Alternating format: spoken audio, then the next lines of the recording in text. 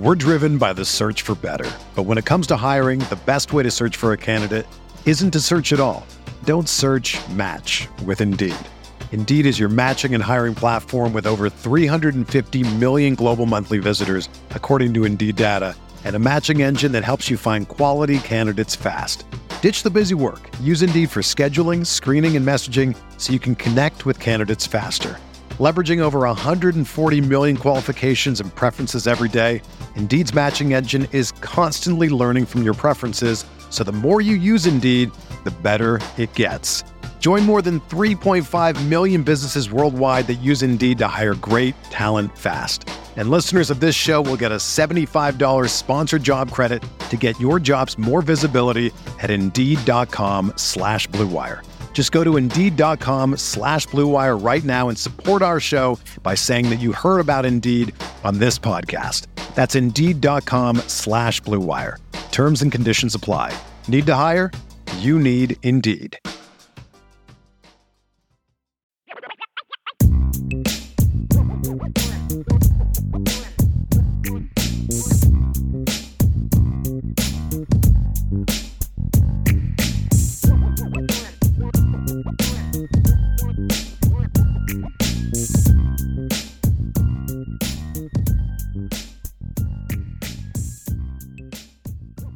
Okay, so welcome everyone back to the Irish Breakdown Podcast. I'm Vince, that's Brian. We are going to jump into our comments and questions. It is our daily mailbag piece, and I'm excited to jump in because, of course, everybody has been loading up the questions in the comments since, about an hour before the show even started. So par for the course with our wonderful Irish Breakdown family. Brian, let's see here. So let's just jump right in. Skylar Hill says, I missed the chance to ask this yesterday. If Griffin exceeds expectations, will Hamilton be one of the best safeties to ever wear the blue and gold? I personally don't think that Houston Griffith needs to be that for that to happen. I mean, I just think Houston Griffith has to just be okay. If he's okay, Kyle Hamilton's going to have I think Kyle Hamilton's going to have a great statistical year anyway. It's just how will it impact the whole defense? I don't think Houston has to be a great player for Notre Dame to for Kyle Hamilton to have a big year. And then I think if Kyle Hamilton just has a normal sophomore to junior year jump, I think he'll go down as one of the best safeties to play at Notre Dame in a very long time. I mean, he's got a pretty high bar to set to pass in and Harrison Smith. That's true, right? The highest paid safety in the NFL. Yeah. And he was pretty good at Notre Dame too. Yeah, absolutely. And then you go back to like Glenn Earl and Jerome Sapp that year that they were together in 2002. They were a pretty good safety tandem. You had, Tom Zbikowski was not a great player, but he at least had a great reputation. I mean, there's been some safeties. Then you go back in the 90s and look at some of the great safeties that had back Pat Terrell and Jeff Burris. I mean, so they've had some pretty good players at that position. I think with a big season, I certainly think that Kyle Hamilton has an opportunity to go down as one of the all-time greats at that position, which is saying a lot when you're talking about a guy being that recognized. But that's how good he was last year. That's how talented he is, and that's how good I can think he can be this year. Well, I think Zibby, his reputation also helped that he was a punt returner, right? Yeah, and he had some pick sixes, and he made some big plays, but he was also a very inconsistent guy that got beat a lot. He was. Yeah. No question. He was more reputation than he was actual production, in my opinion. Sean Rogers says, let's go. Can't wait for this one. Looking forward to breaking down the good, bad, and the ugly on Notre Dame's first victim of the 2021 season. Kevin Thomas is really excited for this break from coding. A lot of the pundits I've seen who view us as a 9-3 or 8-4 mark this game as a really close one. We should put the beat down on them. Should. And that's the key, right? Should. Yeah. Yeah. I think that's the thing is they should, but openers can be a little tricky. And I've said for a while, I'm cautiously optimistic about this offense. Absolutely. But I have to see it first. Yep. I have to see it first. Tommy Gunn's jumping in with a prediction. 34-7 Notre Dame. FSU gets shut out for the first 3.5 quarters. Freeman debut is an absolute success. Offense struggles early after a first possession score, but finishes strong. I have a feeling that we're putting a little bit more pressure or more, not hype. Or, let me say this correctly. we're putting a little bit of a too high expectation there on what the defense is going to do Marcus against Freeman. this kind of offense. Yeah. I mean, if you hold them to 17 or fewer points, that's a very good opening game performance against this offense. Very good. I think under 17 would be very good. A great one would be 10 to 14. Keep them to 7, that would shock me. Because, again, you've got a heck of a quarterback. You've got some athletic players, really good running backs, and an offensive coach. Because remember something else. Mike Norvell didn't get to coach the Notre Dame game last year. He tested positive for COVID. That's right. So he wasn't even there. I forgot about that. And so I think that this offense at Florida State is going to be better than that. I'll say this, Tommy. If that's the score of this game, or that at the very least that's the spread, I'm going to feel really good about what this team and what this defense is going to be. Kevin Thomas jumping in. He goes, I honestly see us scoring on our first possession. They're probably going to have Cone take a shot down the field just to send a message. That'd be great. I like the thought process on that. I really do. Brent Byers jumping in, 49-10. Irish. Chris Tyree with a monster game, breaking multiple long touchdown runs. So fired up that Reese said, quote, gonna get Chris involved as much as possible in a variety of ways, unquote. I mean, that's kind of what we talked about and what he talked about in the spring. I mean, I know that I'm sure there was an article coming out by somebody that interviewed in the summer, but that's kind of what we've been saying for a while.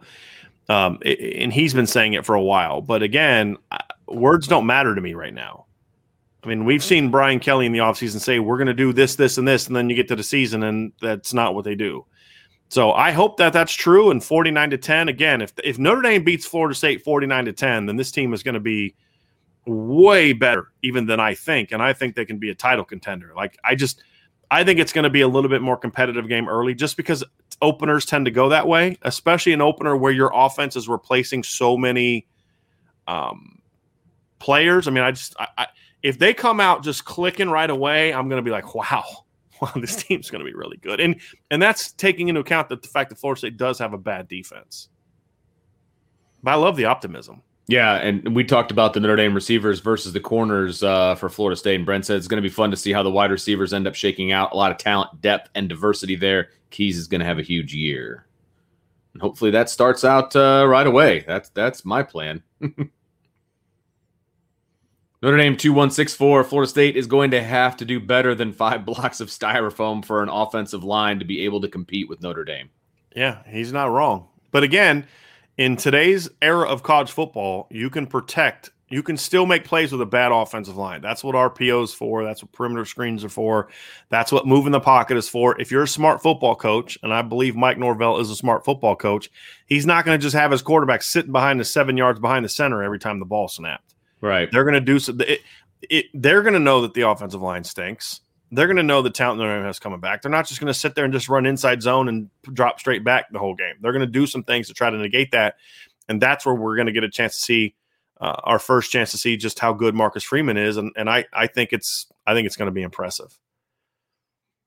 We get booted a little bit, Vince. Yeah, I got kicked to the bottom. I'm at 106. So if there's anything prior to that, you can throw it up. I'm even lower than you are. Okay, all right. I'll just keep on trucking. If anybody had anything, if we missed a comment, please just because we've said this before. Sometimes StreamYard just decides, we send you down, and so completely random. If we skipped your question, as you know, it's not intentional. Please fire it at us again.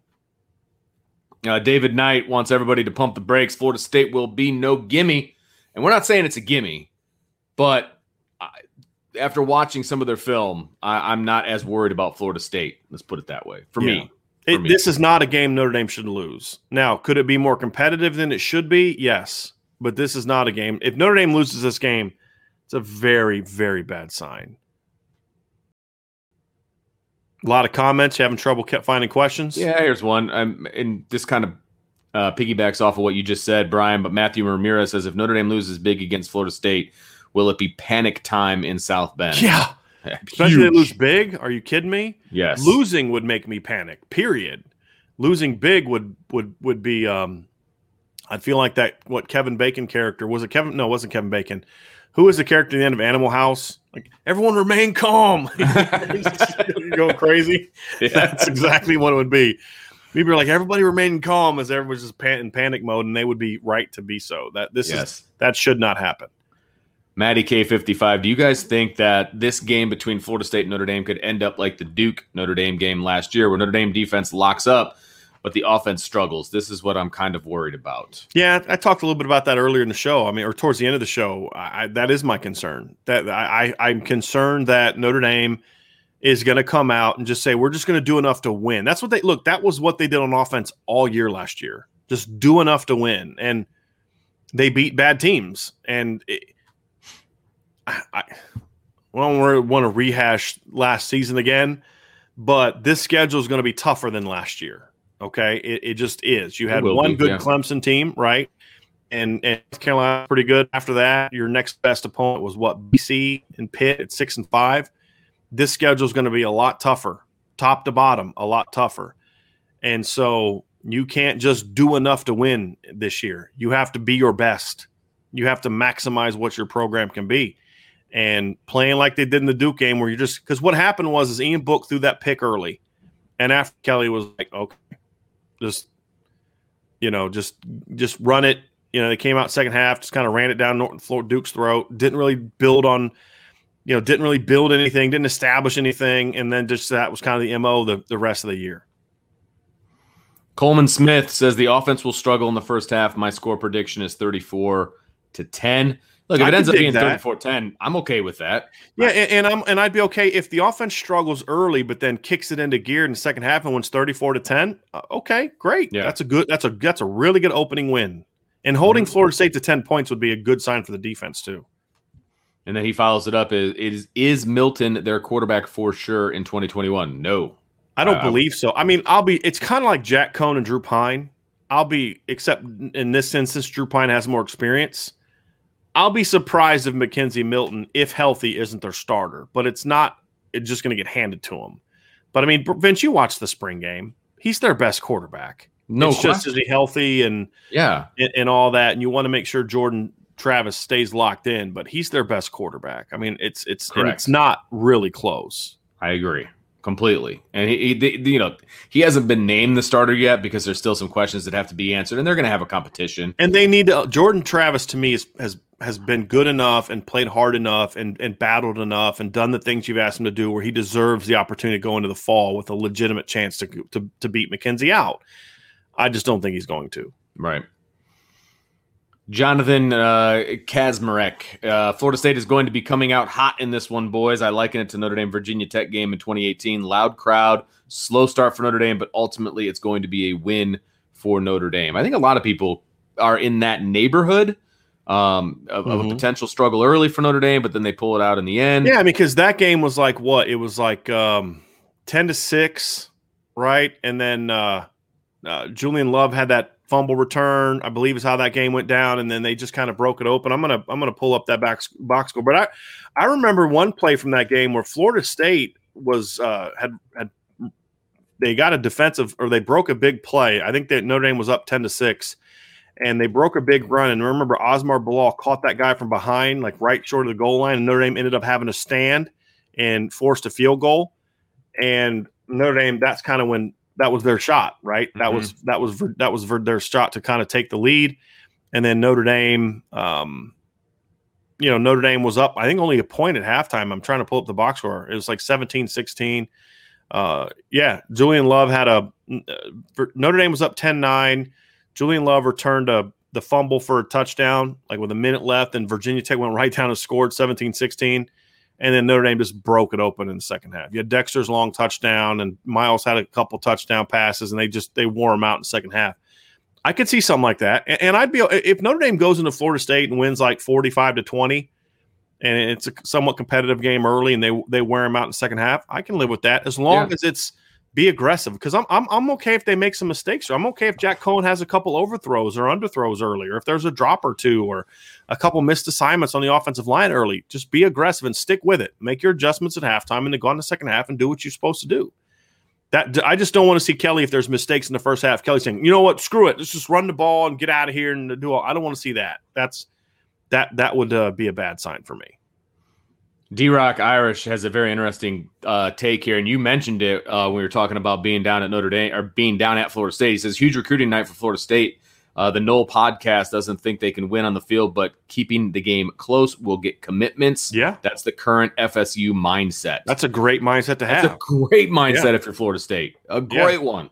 Well, it's a lot like, I mean, we've seen that with Notre Dame in the past, right? Like, you know, where people say, oh, man, Notre Dame, that's impressive that they didn't lose to that team. It was competitive. You know, the bar was kind of low. Well, you know, I think of the Georgia game in 2017, people were shocked that Notre Dame kept that game close. Well, nobody knew how good Notre Dame was going to be that year.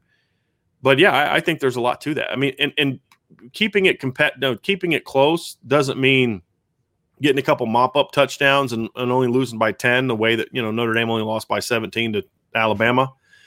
It needs to be a game where, like, you know, a couple things go your way. Maybe you could have got that W, you know, a game where you really felt like you could compete. I think that'd be a huge win for them from a recruiting standpoint. No question about it. Shannon Heidick, this is great. Is everyone ready for one of the most annoying bands in the country in Florida State? 1 yard gain, and then they play that same thing that they always play, right? Florida State quarterback gets sacked. Here comes the band again. I do find that funny. Them and USC are possibly the height of annoying bands. I'll say it. David Knight says, I would like to see Florida State beat Miami fans. Well, it was the parking lot commenters beer stand. That is why we lost. Yeah, Miami. I just don't like Miami fans. And that's okay.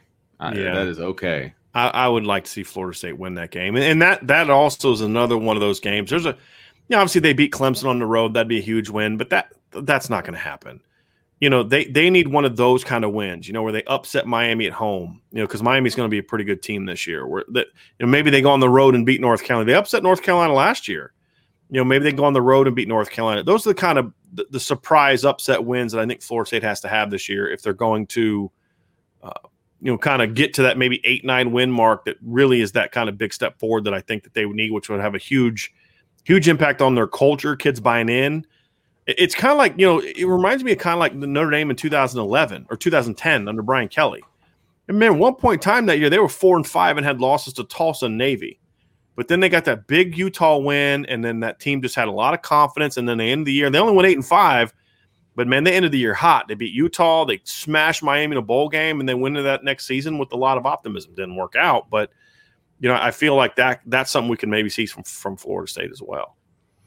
Coleman asking, who would you say is the best position players on offense they haven't been good enough to pay attention to? Well, I would not disrespect them in that manner. I think their running backs are really good. Jashaun Corbin's a kid that Notre Dame recruited. I mean, when I say really good, they're not like Travis Etienne, but like they're good players. Yeah. Lawrence Tafili, I think he's a good football player. But at the end of the day, their best player on offense, if he's healthy, is going to be Mackenzie Milton. Again, this is a big if because that was a devastating knee injury. And I don't know if he's going to be healthy and back to the old Mackenzie Milton. But if he's healthy and he's the guy, anything close to the guy he was at UCF, he's their best football player. There's no question about it. But, you know, again, best player, a lot of the guys they have are, you know, guys that haven't got a chance to play a whole lot. You know, a lot of those freshman receivers haven't had a chance to play a whole lot. But there's talented guys there. They're just not talented enough where they should really be able to work Notre Dame. D-Rock says from a Florida State podcast, Mackenzie Milton's mobility due to his injury is still a question mark by Florida State analysts. Notre Dame needs to pressure Milton and make him feel uncomfortable. I don't think that will be a problem. I have a feeling that whoever is the quarterback is not going to feel super comfortable back there. Right. And the thing, too, about his mobility, I think that's going to be more impactful in regards to his running, like as opposed to his movement in the pocket. I actually thought he moved good in the pocket as far as like buying time, throwing on the run. You mentioned the one throw he had on the run in the game, Vince. I'm not as concerned about that as I am. I mean, as far as mobility, I don't think he's going to be the runner he was back then.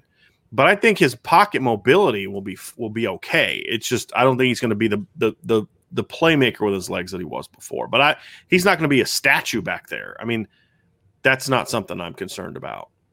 At least that's based on what we saw in the spring. Sure. Matty K, 55. I think Notre Dame defensive line should have a field day against that FSU O-line. We have a lot of NFL talent on our defense, and I don't think that O-line will handle it well. Yeah.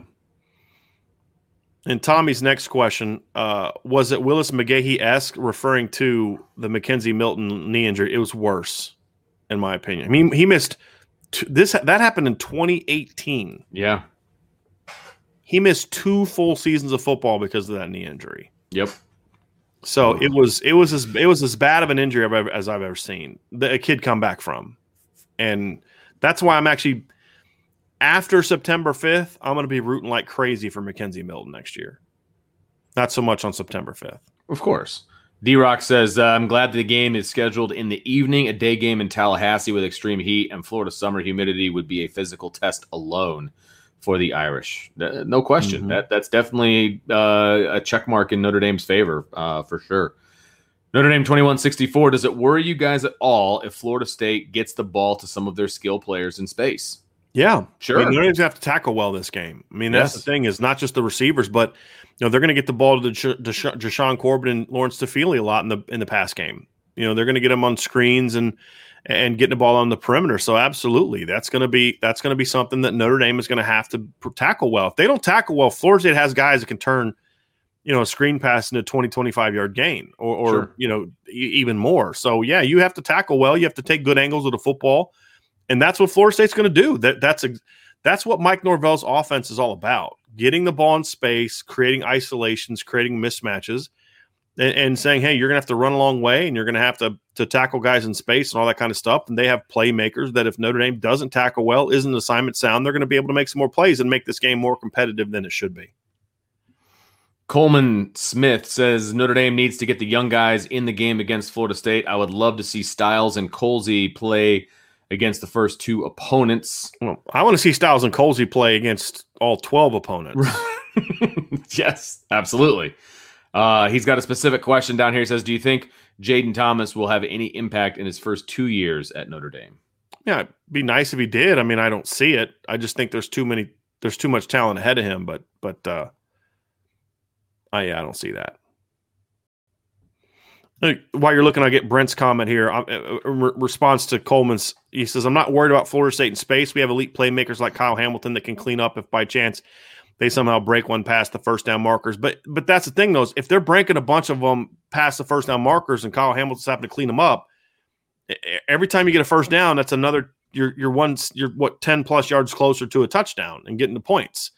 So I am worried about it because, again, if you are missing a lot of tackles, that means Florida State's going on drives. That means Florida State has opportunities to put the ball in the end zone or get points. So, yeah, it's problematic. Now, is it problematic from the standpoint of Florida State's going to win the game? They'd have to play pretty bad for that to happen.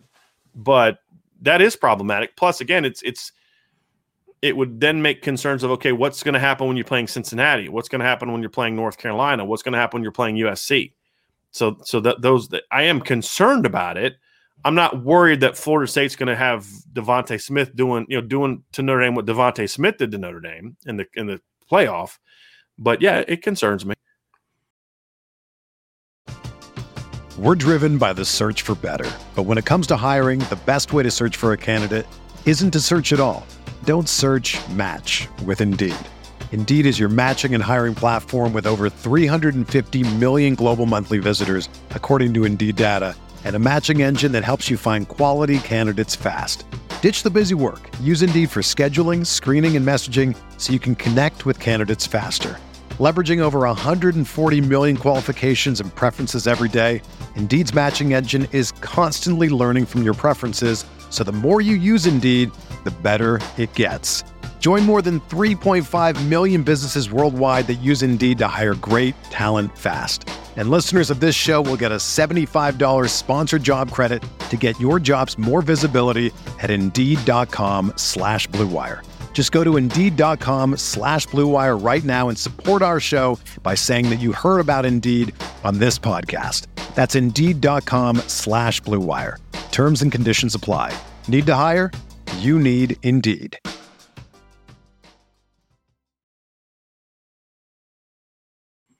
Coleman Smith says, I hope Freeman's defense allows our linebackers to play more downhill. It seemed in Lee's defense they were more hesitant to thump somebody. I wouldn't agree with that.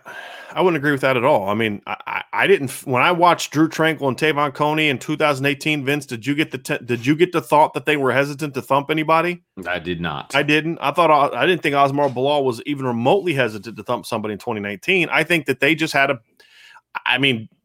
Jeremiah Wusu wasn't afraid to thump somebody. Go ask the running backs from Florida State who he lit up a couple times last year. I think that was an issue at one position last year. Buck. That's it. I mean, Drew White didn't play well, but Drew White had plenty of thumping hits last year. And the reason that, maybe the perception that Drew White wasn't coming downhill fast or whatever is because a lot of times he was trying to make up for what was happening with the Bucs. But he still came down fast. He would come down, he'd hit the wrong gap and things like that. Yeah. I mean, look, Drew White last year, we've talked about this. Drew White struggled last year compared to where he was in 2019, right? But Drew White still had 9 tackles for loss? I mean, yeah, I'm just going to have to strongly disagree with that. Let's see. John Rich, interesting one here. He says, I just read that Seth from Pro Football Focus ranked Brian Kelly as the 12th best college football coach and Kirby Smart at Georgia as number 3. Really? It is amazing how bad Pro Football Focus is at analysis. They're really good at data. But when it comes to giving opinions, some of the things they say are just, I'm sorry to be disrespectful, it's just downright stupid. This is the same organization that doesn't have Michael Mayer as one of the top 10 tight ends. They don't have Kyren Williams as a top 10 running back. It's stupid. And so I'm sorry. I don't care what they say. And if someone's going to tell me that there's 11 better coaches in the country than Brian Kelly, because here's the thing, you guys, you idiots at Pro Football Focus, and I'm sorry I'm saying this, but I love their NFL guys, but their college guys are awful. If you're going to tell me that Notre Dame doesn't have a bunch of players that rank in the Kyren Williams isn't that good, and Michael Mayer's not that good, and other than Kyle Hamilton, offensive line, they're not that good, and yet Notre Dame's been in the playoff 2 of the last 3 years, then wouldn't that then say that Brian Kelly's one heck of a football coach? You can't have it both ways, right? So it's just incredibly stupid analysis. And for Kirby Smart to be number 3, are you kidding me? That's just someone whose opinion, John, I would say is probably not. I've honestly stopped reading Pro Football Focus. If I see them tweet out an All-American list, I'll see if Notre Dame guys are on it, so that way I can turn it into a story because it's newsworthy.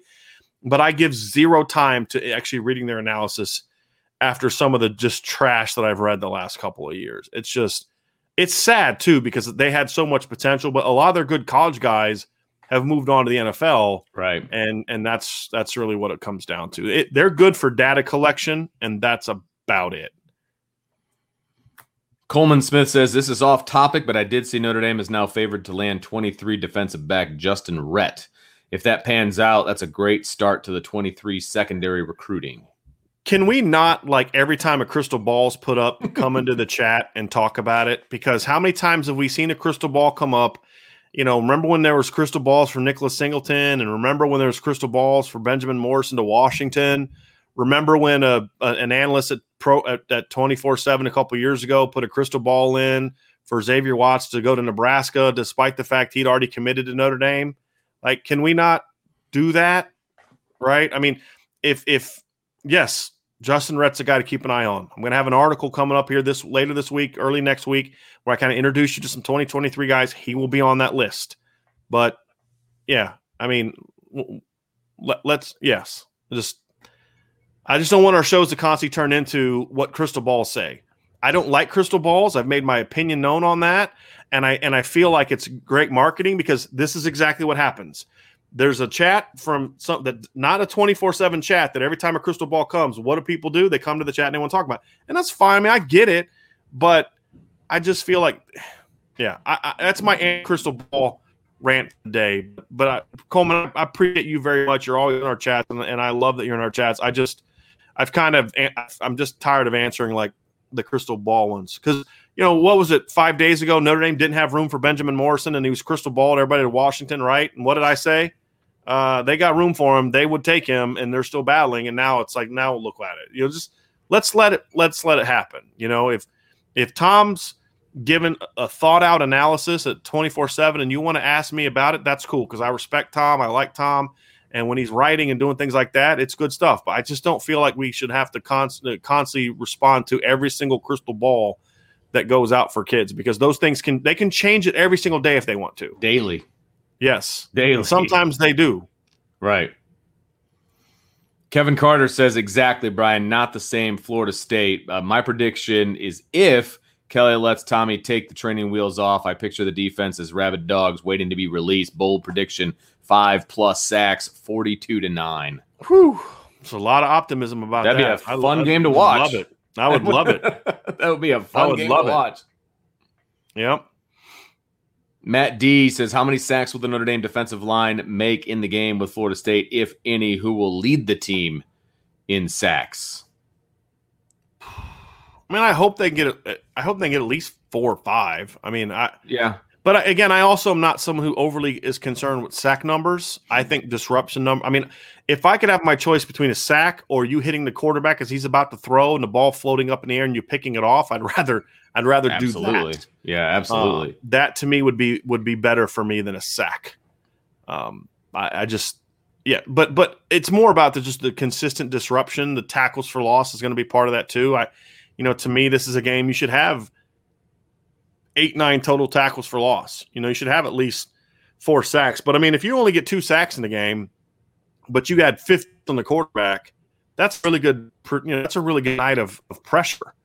So I wouldn't get too wrapped up into the sacks, Matt. It's just that consistent pressure. But who will lead the team in sacks? I mean, I wish I knew. Otherwise, I'd go put some money on it in Vegas and make me a lot of dough, and then I'd maybe retire, let Vince do all the work, and be sipping Mai Tais on a beach with Coach Kelly. You know what I mean? So, you remember that?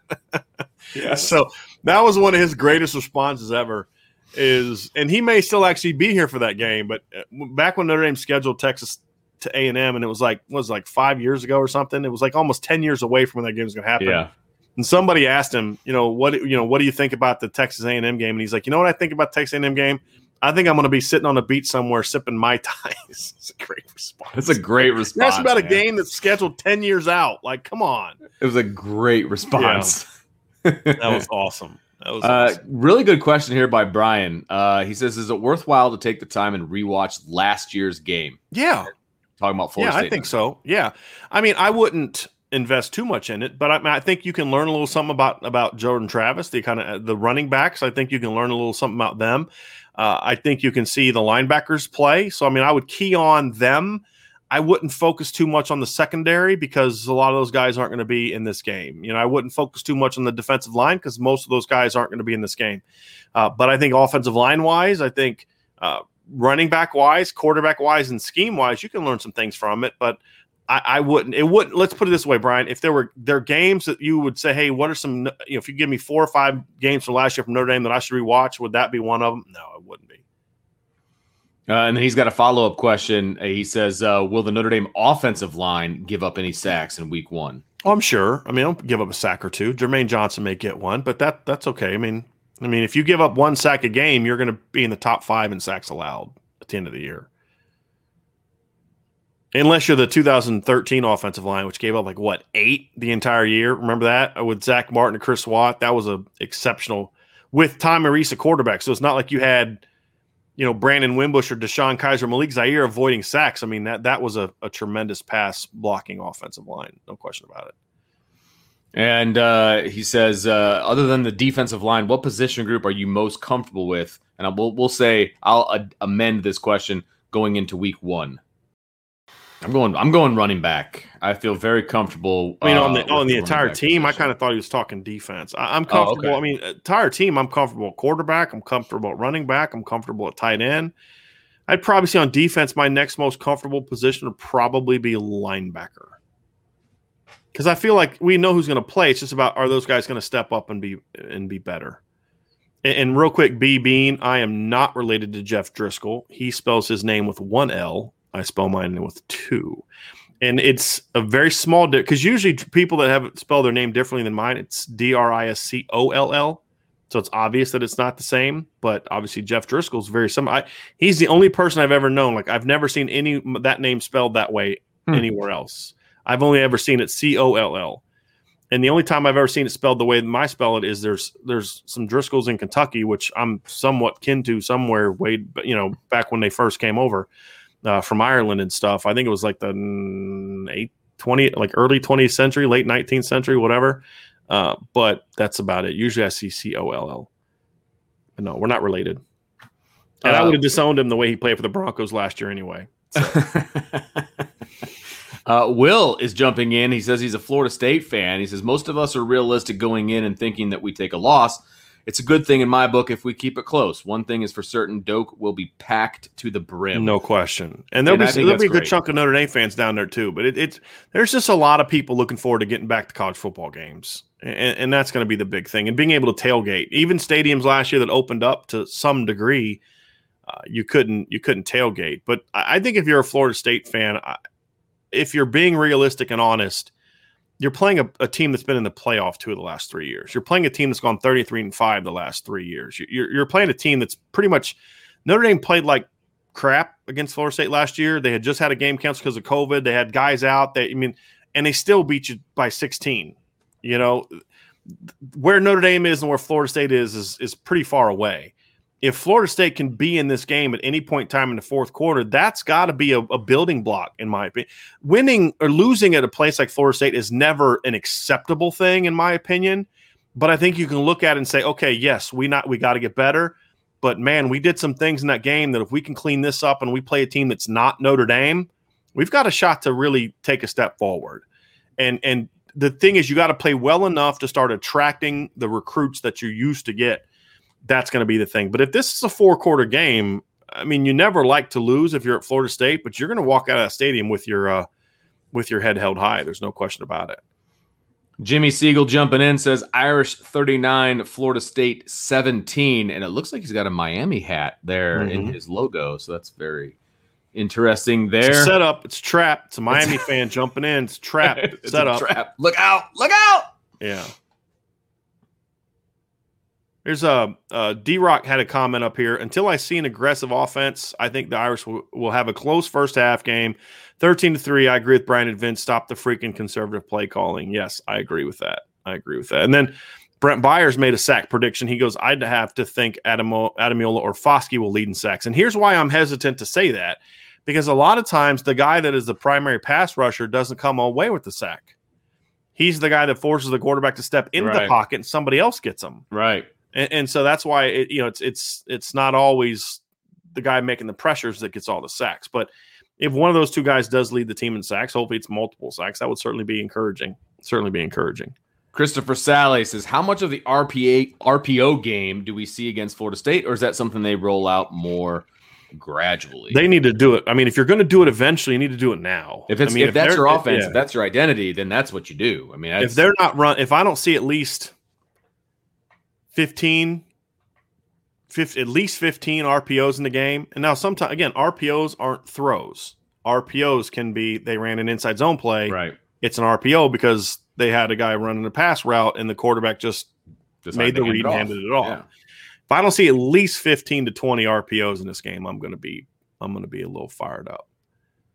How about this? Papa Shrimp says, I think this will be either a blowout or a 3-point game. No in between. You know, that's an interesting take. And you know, I said this about remember back in 2016, Vince, what I said about the Notre Dame team? I said Notre Dame will not go 9-3 in 2016. I said they're either going to be really good or they're going to implode. Yeah. I said that on Bill King because it's one of those things where there were so many problems where it's like, yeah, this isn't going to be there. And I think you can take that in an individual game. I feel that about LSU this year. I don't think LSU is going to go 8-4, 9-3. I think LSU is going to be a 10-win team, or Ed Orgeron is going to be out of a job. You know, I could see that. But I think this game is, I think it's one of those things. And that goes back to Papa Shrimp. That goes back to the comment I made when we were doing in the first show, when we were talking about the first part of the show, when we were talking about the prediction of the game. The last thing Notre Dame can do is to let Florida State think that they have a shot to win in the second half. Because if they do, those kids are going to battle. The crowd's going to be in it. To the earlier question, the crowd's going to be loud. The Florida State band's going to be playing. Those young kids are going to have confidence, like, we can do this. We have a shot to upset Notre Dame, and they're going to make it a game. I think that's a good observation. But if Notre Dame puts them away, they'll bury them. So to your point, I agree with you. I think it's I think that's a real good observation from a Florida State fan. It looks like so. I think it's a really good based on having Jameis Winston in his avatar there. But it's a very good observation. Very good observation. I didn't even notice that. Well done, sir. Let's see. Matt D coming out from left field here says Tyrone Williams has been named to the College Football Playoff Committee. Wasn't he on it before? Mm-hmm. I thought, he was on it before. But apparently he's going to be. So are they going to basically do this? Whoever the 4 the tie takes, they're going to do the opposite because.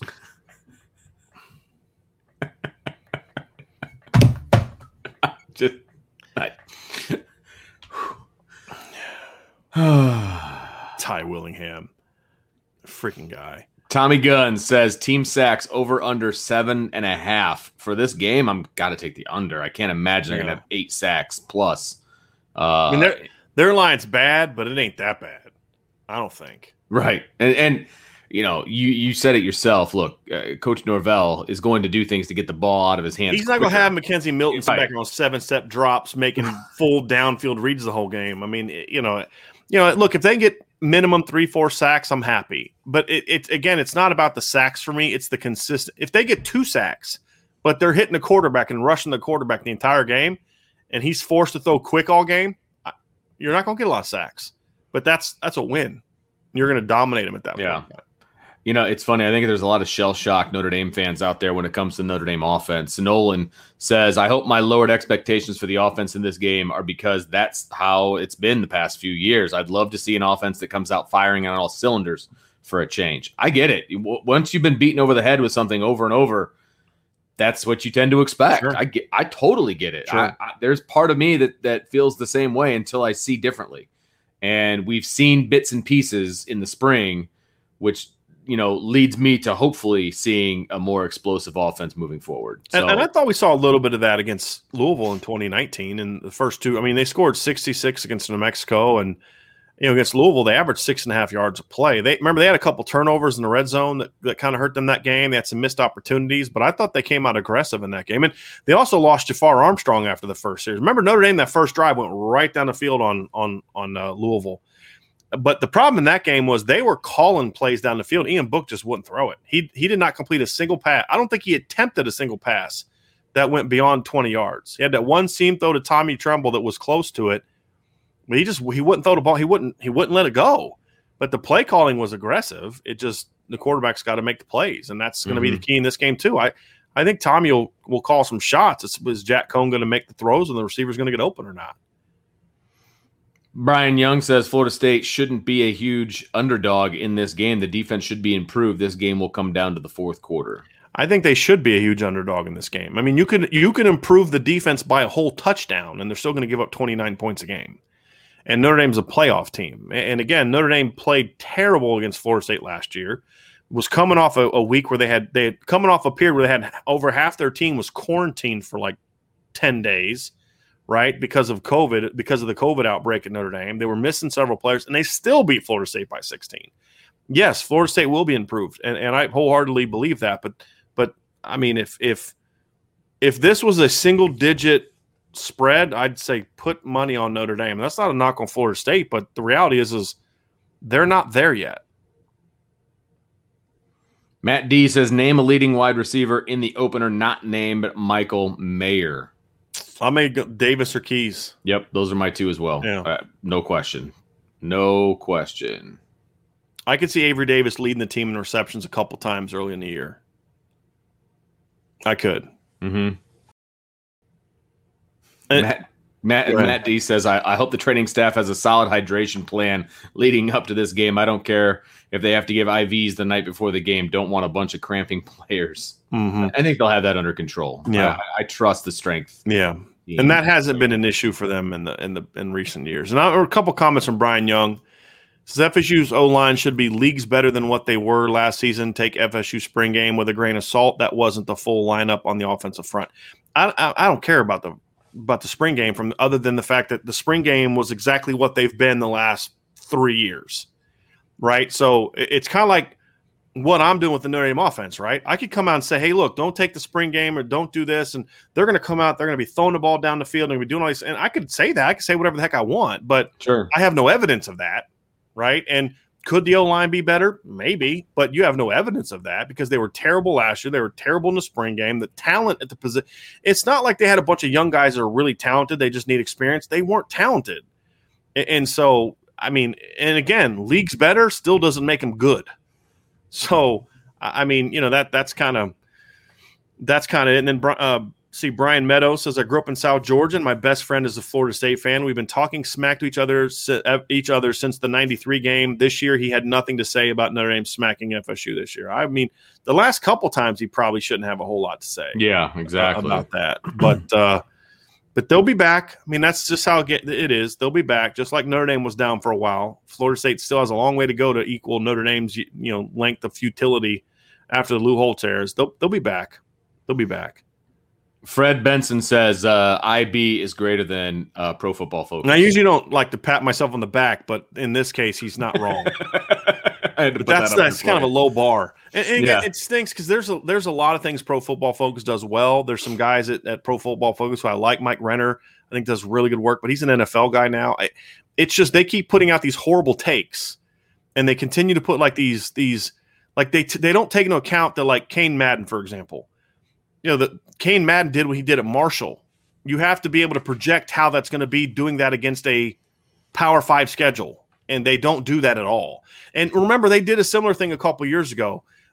Michigan got a defensive end commitment from Central Michigan, and I'm trying to remember. I'm going to pull up his name, and they were hyping him up as he was going to be like one of the best defensive ends in the entire country. And Michael Dana, that's who it was. He played at Central Michigan. And he had 15 tackles for loss and 9.5 sacks at Central Michigan. And he transferred to Michigan, and they were like, he had these great Pro Football Focus numbers, and he's going to be this great player and all that kind of stuff. You know what he did in his 1 year at Michigan? In 13 games, he had 3 tackles for loss and 3 sacks, 2 quarterback hurries, right? Like, it's one thing to do that in the MAC. It's another thing to do that at Notre Dame. And that's kind of where I say that a lot of what they do is just kind of just not sound, in my opinion. Bacchus Thompson. Kyle Hamilton is a good safety, a very good safety. He has issues in coverage, very tight hips, and slow transition. If Florida State gets the ball to their playmakers in space, it's going to be a major issue.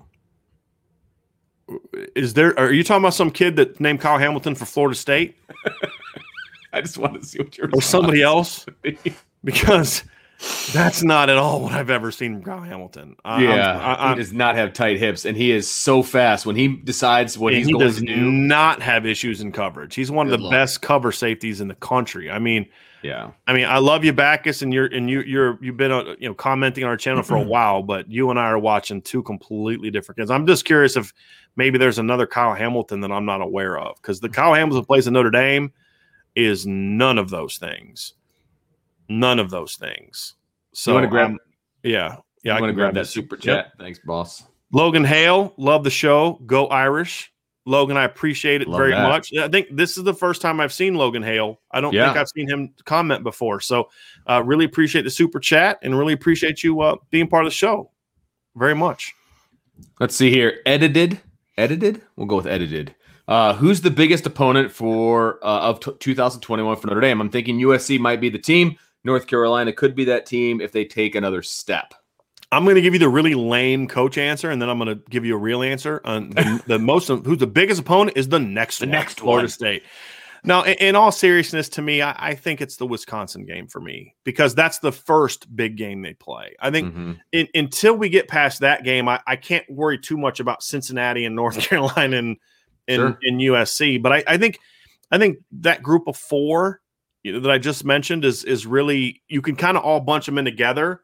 And you talk about who the biggest opponent is. It just depends on what you're trying to learn about the team. I don't think there's like one like Georgia 2019 or Georgia 2017 or Michigan 2018 was clearly the biggest game, or last year Clemson was. I don't think there is that game for Notre Dame this year where there's just that one team that's head and shoulders, just that big game. So to me, I'm going to kind of take a little bit of a lazy answer, and it's lazy, but it's what I believe, which is the first big game is the one that I'm focused most on, because how that game goes is going to determine, in my opinion, a lot of then how the rest of them go. And a perfect example is, you look at that 2012 team, they were not a pretty team early in the year. They had some really ugly wins early in that season because they were still kind of finding their way. They still weren't a team that really had learned how to win yet. they kind of got a little lucky against Purdue. Michigan State wasn't very good, and then they played Michigan, and Michigan they tried to give Michigan that game, but Michigan was like, no, we don't want it. Throw the hot potato back. It wasn't really until at Miami and really the Stanford game. That Miami game was that game where when they did that, it gave them a greater deal of confidence. And then when they beat Stanford that next week, that game, once Notre Dame beat Stanford, I said to a buddy of mine, they're not going to lose another game this year. Because remember, at the time, that was the dragon that they had never been able to slay. None of the players on that team had played in a game where they had ever beaten Stanford. Last time they beat Stanford was like 2008. So 9, 10, 11. No, I'm sorry. Yeah, 2008. No, I'm sorry. 2006 or 7, I think was the last time they beat Stanford. I'll have to go back and look. But, they had – what I do know is that those guys had never played in a game where they'd beaten Stanford, and Stanford had kind of embarrassed them a few times. They smacked them around really good in 2010 at home. They smacked them around pretty good in 2011, and there just wasn't a great deal of confidence at Notre Dame. Yeah, 2008 was the last time they'd beaten them. And so you just look at it and you say, once they won that game, it was that was the big game. There isn't that kind of game on this schedule, in my opinion. North Carolina isn't that program. USC is a program Notre Dame has pretty much controlled in recent years. Cincinnati, I'm sorry, it's an AAC program. It can't be that game. And Wisconsin's a good team, but they're not a great team. So there isn't that one game. It's a collection of each of those, which is why I'm going with Wisconsin first, because that's the first one on deck. And I think that's the game where we're going to learn the most about the offensive line. If they can hold their own against Wisconsin or even win that battle, that's going to be a great sign for what this offensive line can be the rest of the year. If they struggle that game, it's going to make me a little bit nervous because, Wisconsin's a tough, well-coached group of guys. Joe Medina has an interesting. He says, how's the speed of the Noles receivers and how will our DBs fare? I know that it depends on the pressure from the front seven. Well, I think some of the guys that I'm more worried about this year are some of the bigger guys, Mike McLean and some of those guys. Their speed is good. I mean, they're good enough to give you problems, right? I'll say that. If you're not on your P's and Q's, if your technique isn't sound, if you're not, sharp, if your transitions aren't correct, if you're late reacting to certain things, they're good enough to beat you. But they're not. I mean, this isn't Justin Ross. This isn't Jalen Waddle. This isn't Devontae Smith. This isn't that kind of speed. It's good speed. It's good enough to beat you if you're not on point. But I think the more concerning matchups for me are some of the bigger guys going against a Bracey or a Clarence Lewis. Fred Benson says Notre Dame plays Wisconsin 9:25 in Chicago, and the game's on Fox. But the Irish Badgers game in Green Bay last year on NBC was canceled due to COVID. Why Fox instead of NBC? Because it's Wisconsin's home game, and because it's Wisconsin's home game, they have a deal with the Big Ten has a deal with Fox, and so the game's on Fox. I mean, that's, which is why I'm shocked it's considered a Shamrock game. Yeah, I agree. And why I'm also shocked that Wisconsin's wearing all white. So they're basically going to look like the visiting team. Mm-hmm. Yeah, it's a little strange. Very little strange. Tim Gaines asks, which is better, Florida State's receivers or Notre Dame's secondary? Well, the presence of Kyle Hamilton alone gives you – and this isn't just – Florida State's got some good players, but they don't have anyone that's a star. Notre Dame has some good players that are question marks, just like Florida State has some good receivers, but they're question marks. There's nobody proven in the receiving core at Florida State, but there's some talent there, as we talked about. I mean, especially in the freshman class. I really like that freshman class of receivers. That's the kind of class that they need to restock that depth chart and get them back on track down the road. Mm-hmm. Notre Dame has similar question marks, but their question marks are more sophomores and juniors. And in Houston Griffith's case, a senior. But the presence of Kyle Hamilton certainly gives Notre Dame the advantage there. He is not only the best safety in the country, he's one of the best overall football players in the country. Brett Gallagher says, how much do you think Florida State's head coach missing last year's game affected the outcome? I don't think it affected the outcome. I do think it affected Florida State to a degree. I mean, would Notre Dame still have won the game? Yes. So I don't think it affects the outcome. But I'll let you kind of take it from there. It's just hard to quantify. I mean, you could say not having their head coach was problematic, but then you could say, hey, maybe he wasn't there, and they rallied around the assistant that took over because, you talk about, when your backs are against the wall, you kind of come out swinging. Maybe they were a little bit more. it's just so hard to quantify that. But I mean, look, I think Mike Norvell is a good football coach, and anytime he's not around, I think it's going to affect you, no question. Would it have changed the score or not? I don't know. Yeah, but it certainly affected him. Peter Hansen, potentially a Wisconsin fan, judging by the icon. I'm not quite sure, but it's looking for intel. Yeah, how has practice been this summer? Go Irish! It's good. I've heard good things. I'm hoping to, when my message board gets launched, I've reached out to some people, got some intel, and gonna have a couple. That's what we're gonna kind of break in the message board, the premium message board, with some of that kind of intel. But it's like, we're talking a lot this summer about. I'll say this. I don't give too much away, but I'll say this. We're always talking about the concern. Back up. We're always talking about the concerns and, the offensive line, and are they going to do this? And I'm not sure about this. And there's a lot of people saying, oh, they're 10th or 11th or 12th one team. And a lot of times when I talk to people in Notre Dame, I'm like, no, we really like this team and those kind of things. But there's like a little bit of an edge to this team from people I've talked to. I've actually had people tell me that like this, they think this might be one of the best teams they've had, which kind of surprised me because you don't usually hear that kind of optimism at this point in time of the year. Yeah. But I think they're kind of, to pardon my language, I think they're kind of pissed off. I think they're kind of pissed off how the season ended because they knew they were better than that. I think they're kind of pissed off that people aren't like, why aren't we a top 5 team? Why are you all thinking we're going to take a big step back? Have you not paid attention to what we've done the last 3 years? I think they're kind of pissed. And I like that. I like a pissed off Brian Kelly, especially when it's not me. Yeah. Like that's the best part, and so I think this team has a chip on their shoulder, which is kind of weird when you think about the fact they've been a playoff team the last 3 years. But I think when they see preseason predictions, and they're like 12th and 15th, and ESPN's, FPI's got them going 7-5.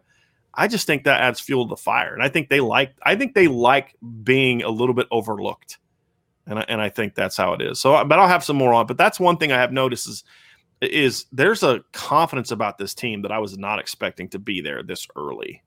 And it's not a fake confidence. It's like it's you can just tell, Vince, when you're talking to somebody, like somebody's telling you what you want to hear. I mean, look, I've been doing this a long time. I was in recruiting. I had to, you can tell when someone's telling you what you want to hear. And I've kind of called BS on some things I've been told. Oh, okay. Yeah, whatever. I buy it because it's been interesting to see. It's kind of hard to explain because it caught me off guard.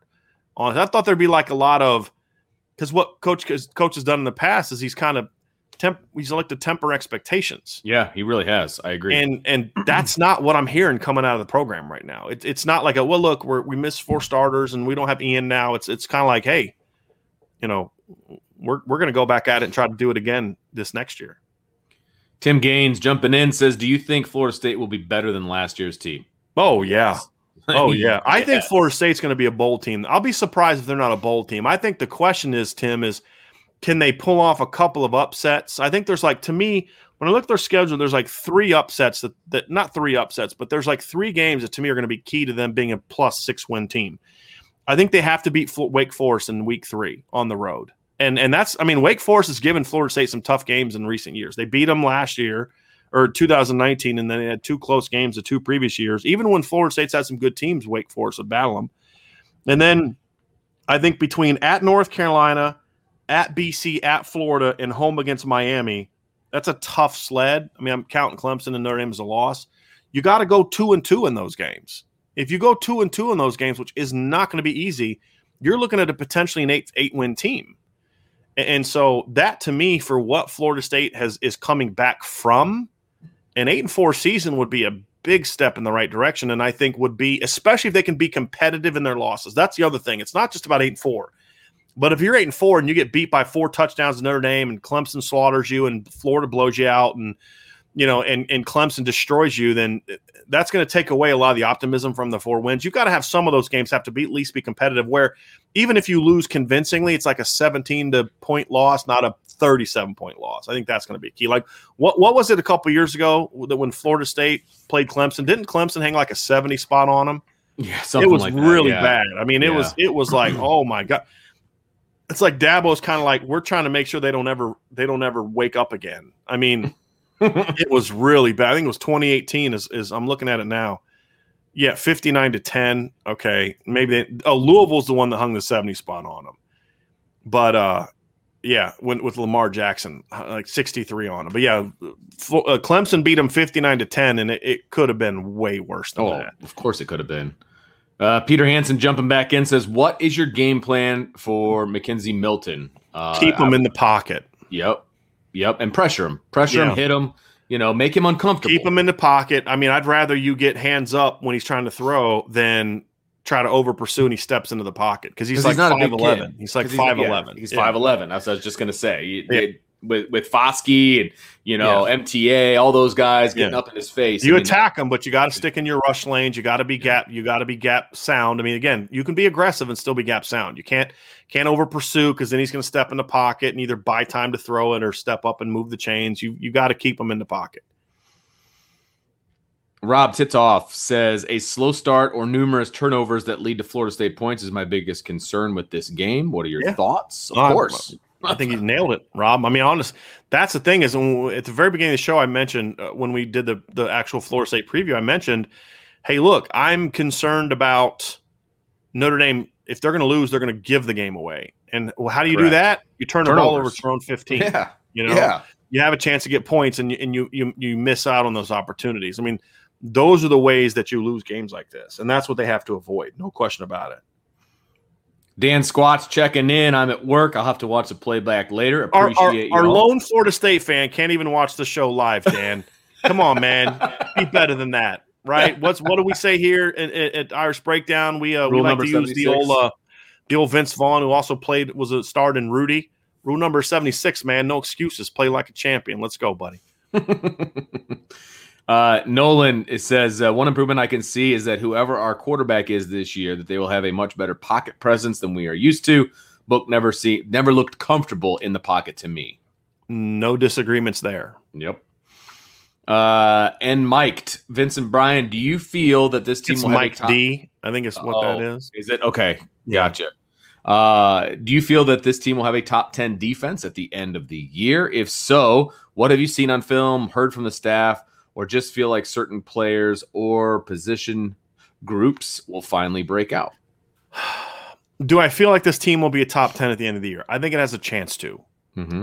And the reason I say that is because I think they're strong in all the places you need to be strong, in my opinion. You have to be dominant up front, and I think they have a chance to be dominant. I'm optimistic about this D-line.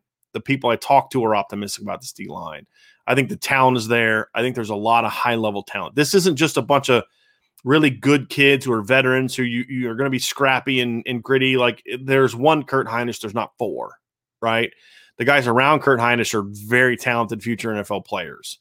And I look at that and I'm excited by it. I think they have a star on the second, third level. Obviously you look at Kyle Hamilton. I think they're athletic. And this is an athletic defense.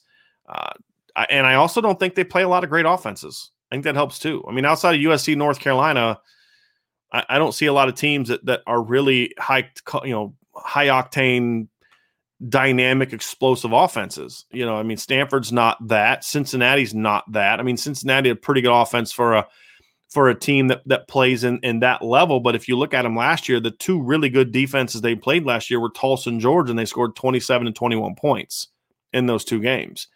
So I mean, they're not a huge high octane offense, and so I think that should help too. And it always has to like offensively. I think the reason I think they should be 40+ points per game this year is because if you look at the defenses they play, I think over half the teams they play this year gave up over 30 points a game last year.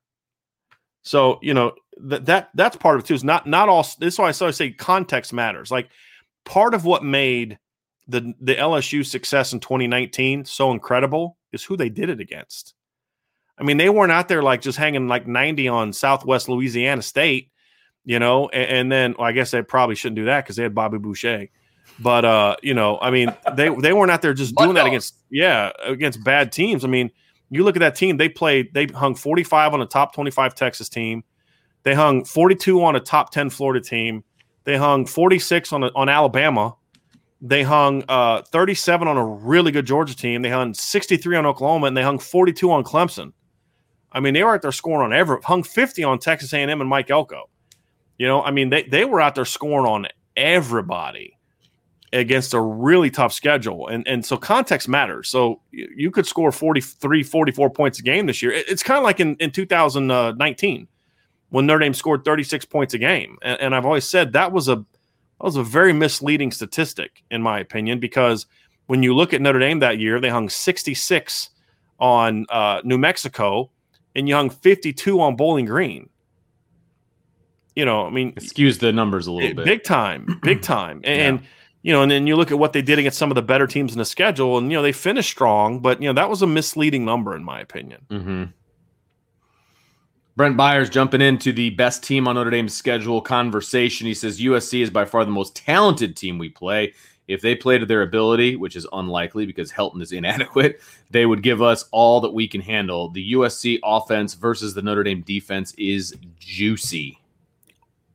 You could argue they're the most talented team that Notre Dame plays. I definitely would not say it's by far.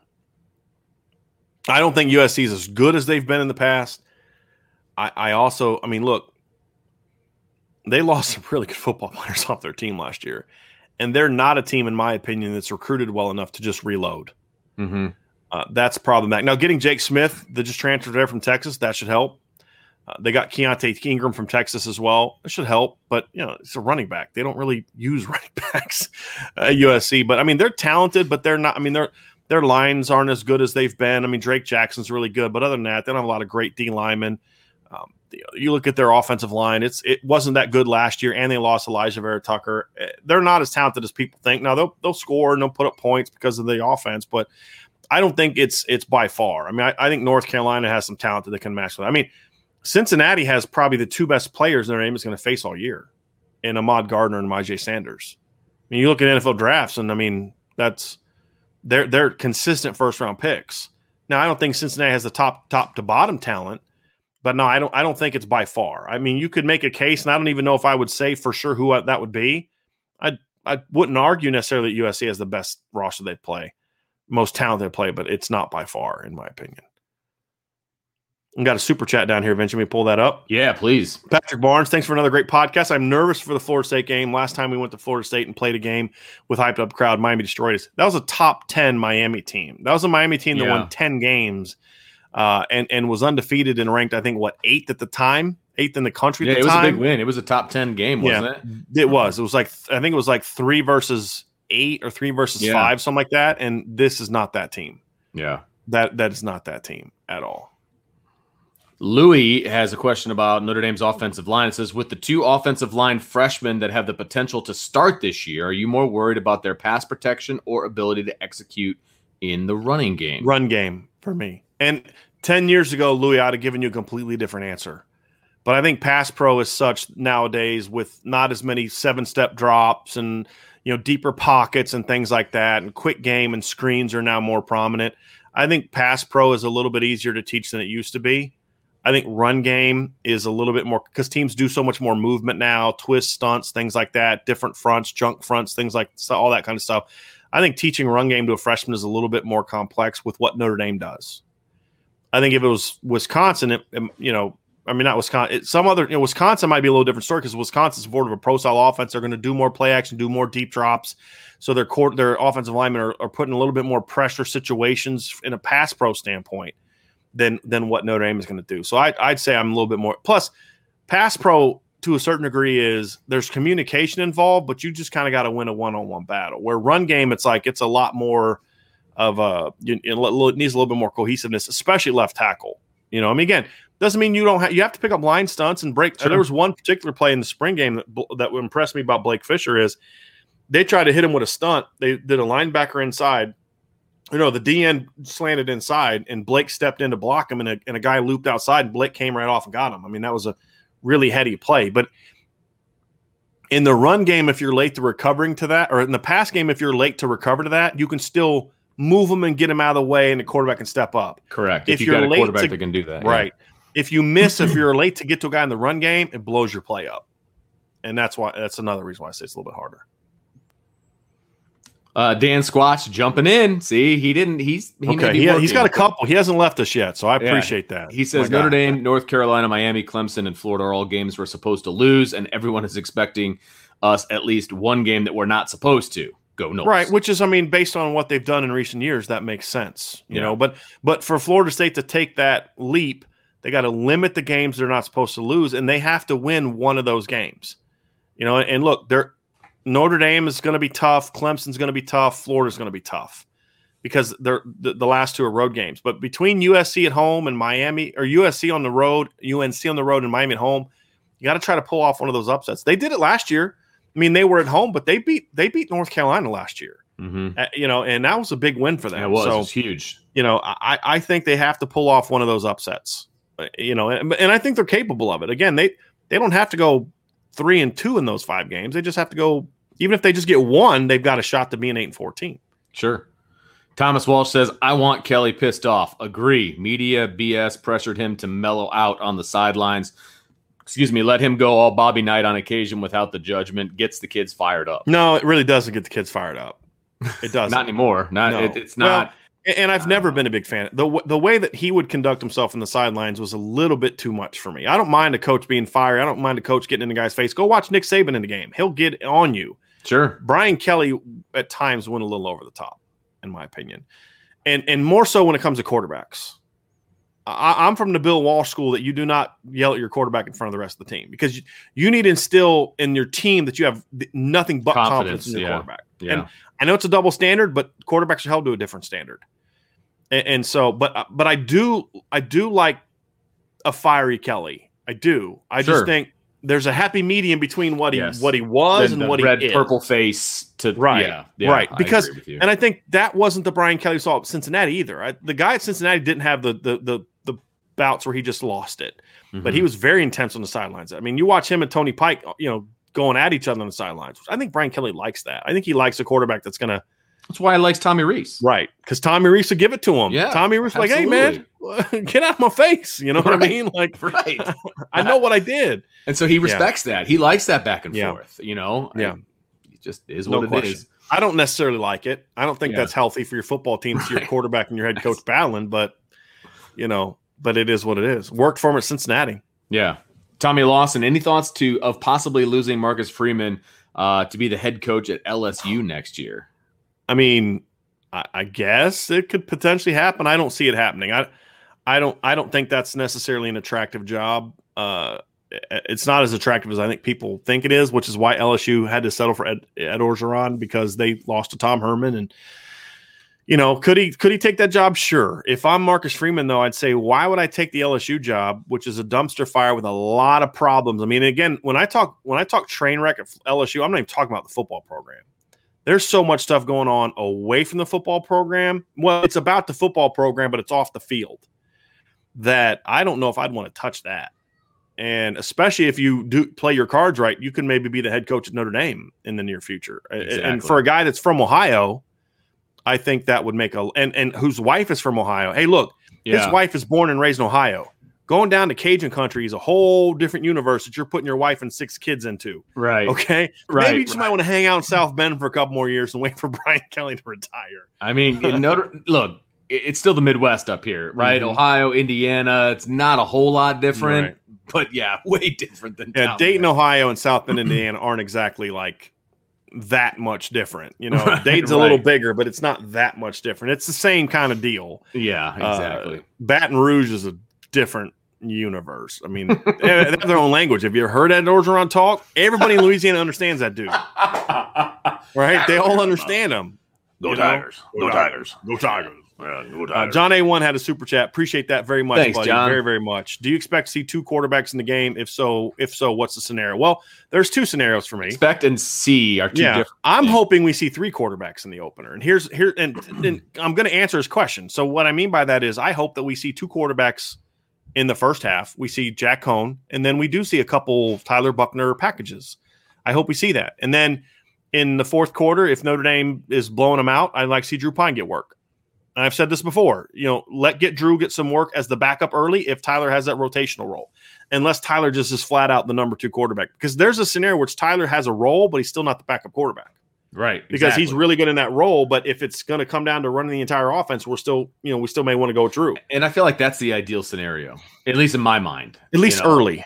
early in the year. Maybe Tyler's comfortable enough by the end of the year he's ready to take over. But I think that that's what I'd like to see. Now, of course, if they don't have a package for Tyler Buchner, I'd still like to see 2 quarterbacks in the game because that means Notre Dame blew Florida State out and a backup quarterback gets in the game at the end of the game.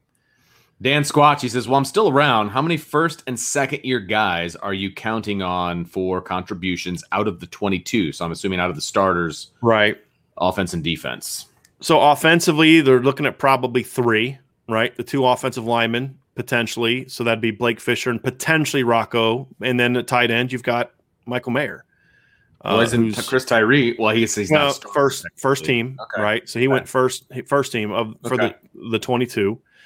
And then on defense, Clarence Lewis. Yeah, he'd be a sophomore. And that is it. Right? None of the linebackers. Now, could a young guy beat somebody out? Sure. But, I mean, just based on who we anticipate to be the starters, Foskey's a junior. Everybody else is a senior on the starting defensive line. Linebacker, everybody's a senior except for Jack Kaiser, who's a junior. Clarence Lewis is a sophomore. Houston's a senior. Kyle's a junior. And Cam Hart's a junior. So not a lot. This is a pretty veteran Notre Dame team from a years in the system standpoint. Where their inexperience is they're not a lot of starting experience, which is, again, why I don't necessarily buy that Notre Dame's going to be inexperienced, because there's inexperience meaning you're a freshman or sophomore, and then there's inexperience meaning you've never started before, but you're a junior or senior. That's a different kind of quote-unquote lack of experience, and that's why they're not throwing a lot of freshmen and sophomores into the starting lineup or all around the place. And the freshman that is starting at left tackle, they didn't anticipate him being a starter. They were thinking Tosh Baker, who was a top 100 recruit, was going to win that job as a redshirt freshman, and Blake beat him out in like a week. Dan Squatch, he says, also, what's your scouting report on Jamie Robinson, the South Carolina transfer, the kid at safety, and Parchment, the Kansas transfer? I don't really have much of a scouting report on Jamie. I've watched very little of him. He was productive, and he played in the SEC. But as far as like breaking down his game, where I could say he's good at this, not good at that, I think he was more, in my opinion, of a run defender than he was a pass defender at South Carolina. At least that's how I felt they used him, but that doesn't necessarily mean that's all he can do. That could just be that's how they used him. But I didn't really notice him much in the spring game, but I thought at South Carolina, I thought he was a good football player. I mean, he was second on their team in tackles last year, and 2 tackles for loss, and at 40. When you have a safety with 47 solos, he's coming downhill a lot. Right. And when you look at his pass game numbers, he had 1 pick and he had 4 pass breakups. That's good production, but not elite production. He was used mostly as a guy that's coming down in the alley playing the run, which Florida State needs. Now, is that how they're going to use him at Florida State? I don't know. Because, again, if you watch how Jack Cohn was used at Wisconsin and you think, well, that's all he can do, then you're going to have a misinterpretation of what Jack Cohn can do. And that's the point that I would make. I don't know a whole lot about the transfer kid from Kansas. I do like the running back they got from Auburn. DJ Williams, and Brent Byers mentioned him earlier. He's a pretty good back. Especially as a rotation guy, he's a pretty good back. I mean, they got a lot of transfers, and honestly, they needed it. I mean, they really did. Yeah. Me, I'm usually anti-transfer, but when you're where they are in year 2, and you've had to what they had to purge, the entire clean top house half of their team. Yeah, you got to be careful. You're bringing in the right kind of transfer. Yeah. For sure. But, they needed it, in my opinion. All right, Brian, unless you see something else. Yeah, you got Devontae 178 jumped in. Hey, what's up, y'all? Ready for football season? I agree. Brent Byers thinks Desmond Ritter's overrated. Brent, you are not the only person that I have seen with that stance. And that's going to be interesting. I'm personally someone who believes that I think he's the guy that's going to take another step this year. I think he's got big skills, but he not always processing things quickly. There's some things that I understand looking at the NFL that could cause some people some concerns, but I still think he's a good quarterback. And the thing I liked about him in the Georgia game is, I thought he missed some big opportunities in the Georgia game to make some plays, but he also took some shots too. But I think he's a little overrated from the standpoint of people talking about him being a first round pick. I don't see that, but. Other than that, I think he's a good college player, and I had to follow up on Backus because God love him. He's doubling down. Right now, Kyle Hamilton puts me in the mind of Taylor Mays. Excellent in the run game, fast and sure tackler, great range, but struggles in coverage. That's just not what the film shows. I'm at every game. I have all 22. I'm telling you, I don't know any draft analyst. I don't know any NFL scout. I don't know any opposing coach that thinks Kyle Hamilton struggles in coverage. It's not what we've seen in practice. It's not what we've seen in games.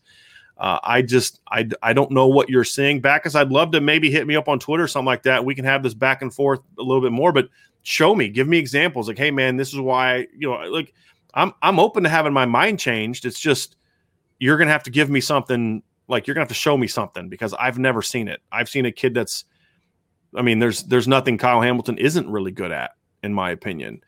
I'm going to have to disagree with you a little bit on that one. Matt D says, subscribe, share, hit the like button. Definitely subscribe, hit the like button. Those two things, definitely. We appreciate y'all very much. Here's a good question to end off with, Vince. If Liam Burke got in late, if Florida State was going to beat Notre Dame, how do you see them doing it? Vince, I'll let you kind of start off with that. For me, and we've said it a little bit in the past, Notre Dame's going to have to beat themselves. It's going to have to be turnovers, whether they're Notre Dame forced or Florida State forced. Notre Dame's going to have to turn the ball over and give Florida State excellent field position. Yes, short fields on the board. Yep. Those turnovers are going to have to lead to points. If those turnovers don't lead to points, then it's not going to hurt anything. Mm-hmm. But it's going to have to be points off turnovers, and it's going to have to be a situation where Notre Dame maybe is about to score, but then Florida State turns them over and then they go down and score. So it's like a score for a score situation, like that kind of thing. Like South Florida, something horrific like that, where you're about to score and you fumble it and then they take it back to the house. Like we saw with BC and Clemson last year. Remember, Clemson's about to go in and score, and that kind of thing can change them. And if it's like let's say Notre Dame's down by 3, it's 10-7, they're down by 3, and but they look that they're getting ready to take control of the game. And so I'm like, here's a perfect example. So when you look at 2017, Notre Dame's playing Michigan State. It's 21-7. Michigan State's about to score. They're like literally this far away from the end zone. They score there. It's 21-14. It may be a different ball game. Sean Crawford strips the guy, and Notre Dame recovers. Devastating turnover. Now, obviously, I don't see Notre Dame being down 21-7, but let's say they're down 10-7. Something like that happens. Florida State goes down and scores. Next thing you know, it's 17-7. That crowd is going to be nuts. Absolutely nuts at that point in time. That's not where you want to be. Those young kids are going to be feeling really good about themselves. No doubt. So to me, it can't, Liam, and to Vince's, I think this is what Vince is saying too. It can't just be like one bad turnover that results in a touchdown. It's got to be like multiple big mistakes. Correct. You're going to have a couple blown coverages that result in long plays. I think those are the things that have to happen consistently, because again, if I think Notre Dame is a 17 to 20 point better team minimum, one touchdown doesn't do it. One touchdown, yeah, exactly. Even a two, like you said, Vince, you lose points and they gain points. That's a 14-point swing. That's still right. Notre Dame's still a better team. It has to be multiple things like that, and I just don't see that happening, in my opinion. But that is the pathway to that happening. I mean, I don't think it's a thing, Florida State's better than we thought. No, I mean, I think Florida State's going to be a decent team. I'm the one out here saying I could see them win 7-8 games, right? Notre Dame's going to have to give that one away. With where Notre Dame is as a program right now, the only way they lose that game is if they revert back to their old ways of just choking those games away. Well, and when you're in a place like Doak Campbell Stadium, you don't want to keep that crowd involved either. Right. You know what I mean? Especially when you're on the road for the first time. You've got. And I actually think they're going to feed off that. I do. So. I think the Notre Dame team is going to feed off that. I think that can be a lot of people see it like as a concerning. I think starting a game off on the road in that environment can be a very galvanizing event for a football team. We're normally kind of going the opener, and it's like it's comfortable. We've been in fall camp. We've been in this. We've been in that. Then I think that's a situation where I'm actually a little bit more nervous about that kind of game than I am about being on the road. Because I think going on the road, it's like you're traveling together, you're in a hotel together, you're on a schedule. Sure. Yes. There's no distractions. It's like it's a hostile territory. I'm with you. We're going to come out. They're going to be booing us. And if you're a good team and you've got the leadership that I think Notre Dame is going to have, man, you're like, bring it, like keep booing, keep doing, Yeah. And I just think that's when I think you can really start your season off. It's like when 2012, Notre Dame started the season off at Navy. I think going overseas and kind of having that as a team experience, I don't think that I think that was a good thing for them. That team needed that. This team, because they did lose so many leaders, I think needs that kind of galvanizing sort of hostile environment. You're out of your comfort zone. I think they need that. And I think it's going to be good for them. So I'm actually one of the few people that likes the fact that they're going on the road against a big name opponent in what's going to be a loud stadium on, only game in town. You're going to learn a lot about this Notre Dame football team in week 1. And I think it's going to be good for them. And then you get to come back home for a couple weeks against teams you're supposed to beat, and you can get into your routine. But I think that's going to be a good thing for them. I know I'm in the probably the minority there, but I do. But before we go to Backus, my email address is brian@irishbreakdown.com. Try to make it as easy as possible. Shoot me an email. We can kind of have this back and forth. I love talking ball. And that's what Backus comes on the channel at Irish Break. He leaves comments. And we don't agree a lot, but I love the fact he loves talking ball. I love talking ball. That's why we always have these long shows, because I love talking ball. Vince loves talking ball. So we'll always have that. And there's not a rule that says you have to agree with us to be welcome to talk ball with us. Okay. So that's where we are. So everybody, thank you so much for the show today. Obviously part 1, if you're listening via podcast, part 1 was the Florida State breakdown. Next week we'll do Toledo and Purdue together. And then of course, as we do every day, we'll have questions and comments after that. But everybody have a great rest of your day. Stay locked into irishbreakdown.com, of course. And for Brandon and a couple people that talked about, we got criticized, Vince. I'm saying this jokingly because we don't have any baby gear, IB stuff. So Brandon sent us that Twitter photo, and he was rocked out in gap closer stuff, but his baby was not. So that can be corrected now. I was up till about 4:00 in the morning last night working on our other project, but then while I was waiting on Angela to do some things, I said, well, you know what? Let me add a couple baby things. So we have baby gap closer gear. Is it up there now? It's up there. That's awesome. So we have a gap closer onesie, and then we have an Irish Breakdown bib, and then we have a youth gap closer shirt. So that is now in, and I also put a gap closer shirt like for a women's shirt, so fit a little different. So instead of getting a small men's shirt, we actually have one that's more tailored to women. So that's on there too. So if you request it, I will do my best to provide it. And we'll go from there. So everybody have a great rest of your day. For Vince, I'm Brian. We'll talk to you again very, very soon.